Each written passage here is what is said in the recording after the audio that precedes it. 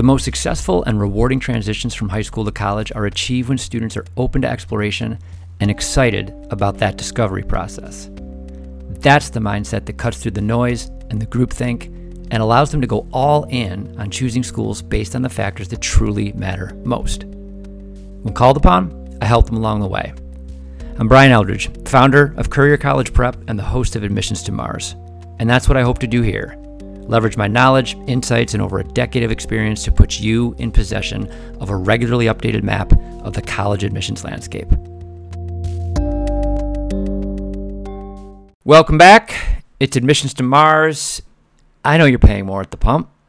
I know you are paying more at the grocery store, the butcher, the baker, the candlestick maker, the restaurants you frequent or restaurants that you're frequenting less.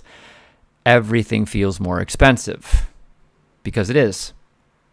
And while it's convenient and not wholly inaccurate at all to point to inflation as the culprit, right? All caps inflation, that's provided easy cover for companies and many service providers to just raise prices and rake in billions of dollars in additional profit. Now, obviously, there are underlying economic issues at play. Supply chain bottlenecks, labor shortages, stronger consumer demand maybe than anticipated coming out of the pandemic. Sure, we'll acknowledge that all of those things are real. But a number of corporations are just using inflation as a justification to pass on even higher price hikes. Price gouging. It just is what it is. It's not hearsay. It's not speculative. It's just go and, there's the receipts. Literally. Go and read what retail and oil executives have been recorded saying on earnings calls about their ability to hike prices. And you'll find quotes like passing along higher costs to customers make sense right now. And we have a strategy going forward to, quote, surgically raise retail prices on select items. And we believe it's working very effectively, end quote. And you can find more of the same. There it is, right? Instead of keeping prices stable for struggling families, companies looking out at the lay of the land just say, hey, we can just jack up prices. They know consumers expect higher prices right now, and so they're seeing how far they can push that. And they're pushing that. Of course they are, right? That's the game. That's the game as it's played in the arena of late-stage capitalism. And the thing is, colleges have been playing that game for a while now. And so one way to look at it is that the country has finally caught up to higher education's pricing model. In general, tuition increases over the course of, say, the last 20 years, right? It's twice the rate of inflation, about 8% a year. And since the U.S. hit 8.6% in May, which was the fastest annual rate since the Reagan administration, hey, we're even. And speaking of Reagan, in the 40 years between 1980, all right, when Reagan came into office, and 2020, the average cost of the college experience has risen by a staggering 169%. And those costs will continue to rise. Why? Because they can. It's not a consumer-friendly environment for 96% of consumers, and the financial aid system is wildly outdated, completely out of line with cost structuring as currently constituted. And that's why it's even more imperative that families understand this structure, what they're getting into, and what they'll likely pay at the colleges that their sons and daughters are applying to. So let's talk about that.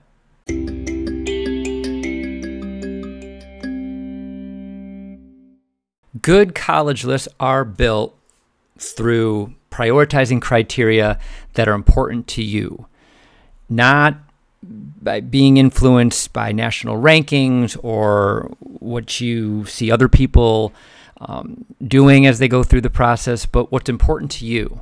the size, the programs that are offered, the location. Do they have co-ops? What's the percentage of classes taught by full-time faculty, not TAs? What's the Greek scene? Far too often, cost is not prioritized. I'm not saying it's not considered, but the work to calculate what the approximate net price at every school on a list might end up being, that's not common practice. Disturbingly so, because, well, I've only had honestly, a handful of parents crunch the numbers in a meaningful way as a list was being built, and then keeping cost as a priority up until and through the final selection. What happens much more frequently, surprise, shock, awe, at the bottom line when those financial aid award letters come in. And because successful college consulting should always involve providing sound financial advice, whether or not that advice is taken. Between now and Halloween, what I'm going to do over the course of a few episodes is outline the strategies, the resources, the exercises that will hopefully ensure that you know how the money game is played, because it is a game. And once you understand how it's played, you're that much more in control of the process. So let's do that. Let's try to eliminate the surprises when those numbers come in. Today, I want to highlight 3 resources. EFC calculators, all right, expected family contribution calculators, the Common Data Set, and My Intuition. On October 1st, the FAFSA and the CSS profile come out. And when you fill out that FAFSA, you will get a student aid report back. And on that student aid report, you will get your EFC, your expected family contribution. The EFC is the foundation of all your financial aid packages. It's the number colleges use to calculate the amount of federal student aid you are eligible to receive, and it's the minimum amount of money your family is expected to pay towards college. And, fun fact, you'll almost always pay more. And this number is one of the first big surprises of the financial aid odyssey, but it doesn't have to be. You can get a very close estimate by using the Federal Student Aid Estimator. You could find that at studentaid.gov, and I'll have a link in the episode description. All caps, you should absolutely do this. Enter accurate information and asset info, and you will get a pretty accurate EFC. I'm not saying you'll agree with the number that they'll shoot back at you, but we want to keep things reality-based, and this is one of the most important steps in doing that. If you want to go a bit deeper and actually see how they come up with the number, you can find the EFC Formula Guide worksheet online. Now, the math. When you subtract your EFC from your cost of attendance, or COA, you get your need. Okay, that's a very important acronym-based formula there. COA minus EFC equals your need. And then your next move should be to figure out how much need each college on your list will meet. And you do that by getting a really good handle on how colleges build financial aid packages.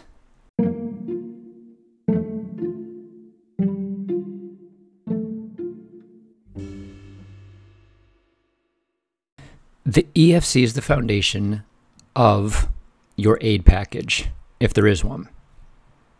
But the EFC will mean different things to different families, applying to different colleges, which I know as a definition that's pretty sketchy, but let me explain. Say your expected family contribution is estimated to be $35,000. Right? You're here in New York. You're looking at a SUNY school. Well, your EFC is higher than the cost of attendance at the particular SUNY school. So while you might be eligible for some state or some institutional grants, you're not going to get anything need-based. Now, say Colgate is also on your list. Well, the cost of attendance at that institution, that's tuition, room and board, all the direct, the indirect costs, is about $83,000. Let that sink in. $83,000. So you subtract your EFC from that, and your need is $48,000. Now, Colgate is a school that meets 100% of demonstrated financial need. And depending on your income level, that may mean they do that without loans. Very few schools meet 100% of demonstrated need, though considerably more could and should considering their endowments. Only around 22 colleges will cover 100% need without loans. That's with a mix of grants, scholarships, and work study, which is super attractive. And so for students who know they're going to have a considerable amount of need, it makes sense to do everything in high school to position yourself to be a competitive applicant at one of these schools, which almost to a school tend to be the most select, ultra select schools, because there's a chance if you are admitted that you are going to have all of that need covered. Another 15 or so schools meet demonstrated need, 100% of it, without loans for certain income levels, like Colgate, as we just mentioned. And about 40 schools will meet 100% of the need, but they do that with subsidized, unsubsidized, and Parent Plus loans. All the rest of the schools out there, well, like the sign says, mind the gap.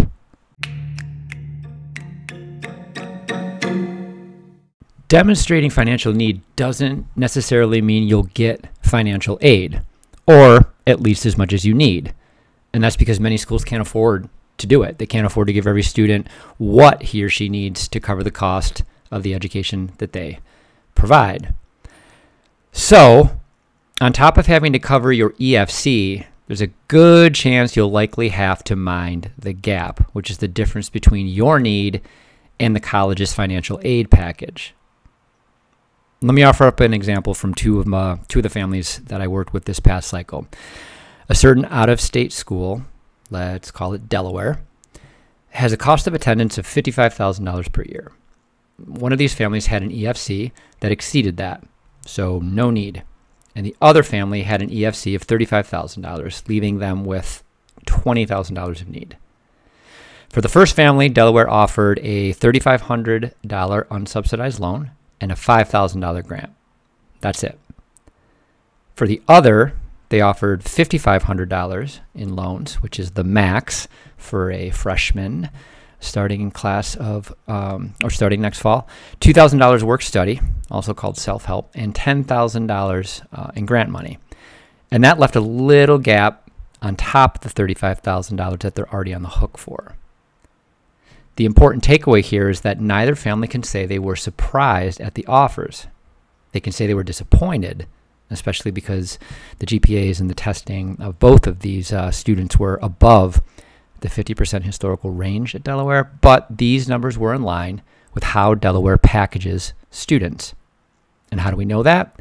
Well, because that information for most, not all, most schools is out there. You can find it. And you can find it on the Common Data Set. That's right, the Common Data Set. You've heard me sing its praises before. It's where you can find anything and everything. Literally. It's not flashy. There are no infographics. It is just hard data in PDF or Excel form. To find a school's Common Data Set, just Google the school plus CDS. And if the school participates, you will hopefully be brought to the 2021-2022 form, which is the most recent available. And on it, you can find, like I said, everything. Average SAT, ACT scores, demographic information for the class, undergraduate class sizes, do they consider demonstrated interest, number of faculty with terminal degrees, everything.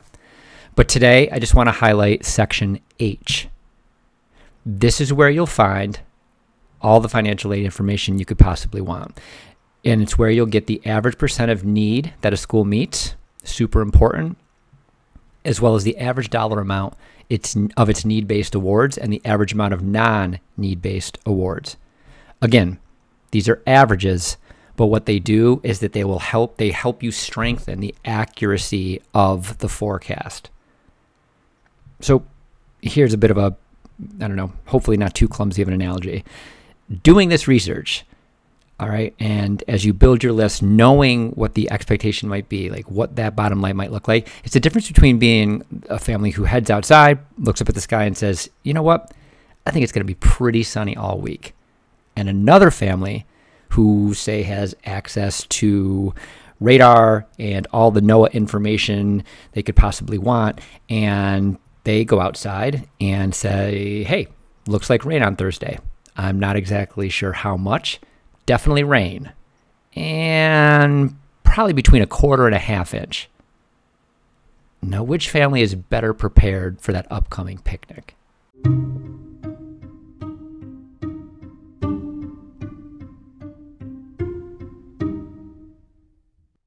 And the last resource that I want to be sure you are clued into, My Intuition.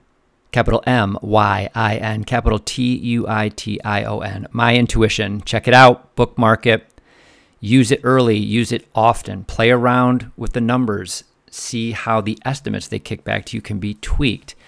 Super user-friendly, requiring maybe 6-7 questions. Basic financial information. You don't need a stack of tax records by your side. Takes the average user 3-4 minutes to complete. And what it gives you, it's the number, the student and parent contribution. That number is based on their evaluation of current students with basic financial circumstances similar to what you provided the tool. And it's their best estimate, but they give you a range. And it's an estimated range, but they say it's accurate for approximately 90% of families with your financial profile. And considering the financial aid landscape and just the difficulties in navigating it for so many families, getting an estimate of what you might be on the hook for that's 90% accurate, that is pretty incredible. So, and they say if you want even a more precise estimate, that's when you bring up the tax records, again, prior years. So for those families of rising seniors, it's going to be 2021. Use the net price calculators found on a school's website. You can find them on Big Future. And the more you crunch the numbers, the better read you're going to have on the price you might be expected to pay at a certain school when those numbers finally do come in. And if you want to get even deeper, the architect of My Intuition, Philip Levine, he released a book this past spring called A Problem of Fit. I highly recommend it.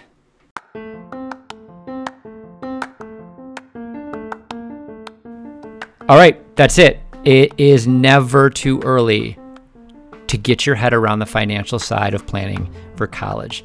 Far too many people go into the process all heart. And that can be a recipe for 6-figure regret. College is a business.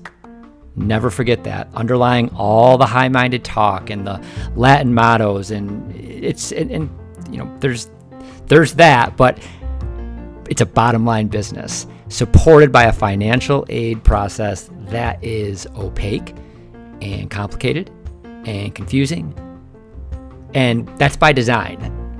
So acknowledging that and then arming yourself with the knowledge of how this game is played and how best to position yourself, that's going to pay you back in perpetuity. Stay tuned. There's going to be much more where this came from. And until then, subscribe, tell a friend, and be good at it.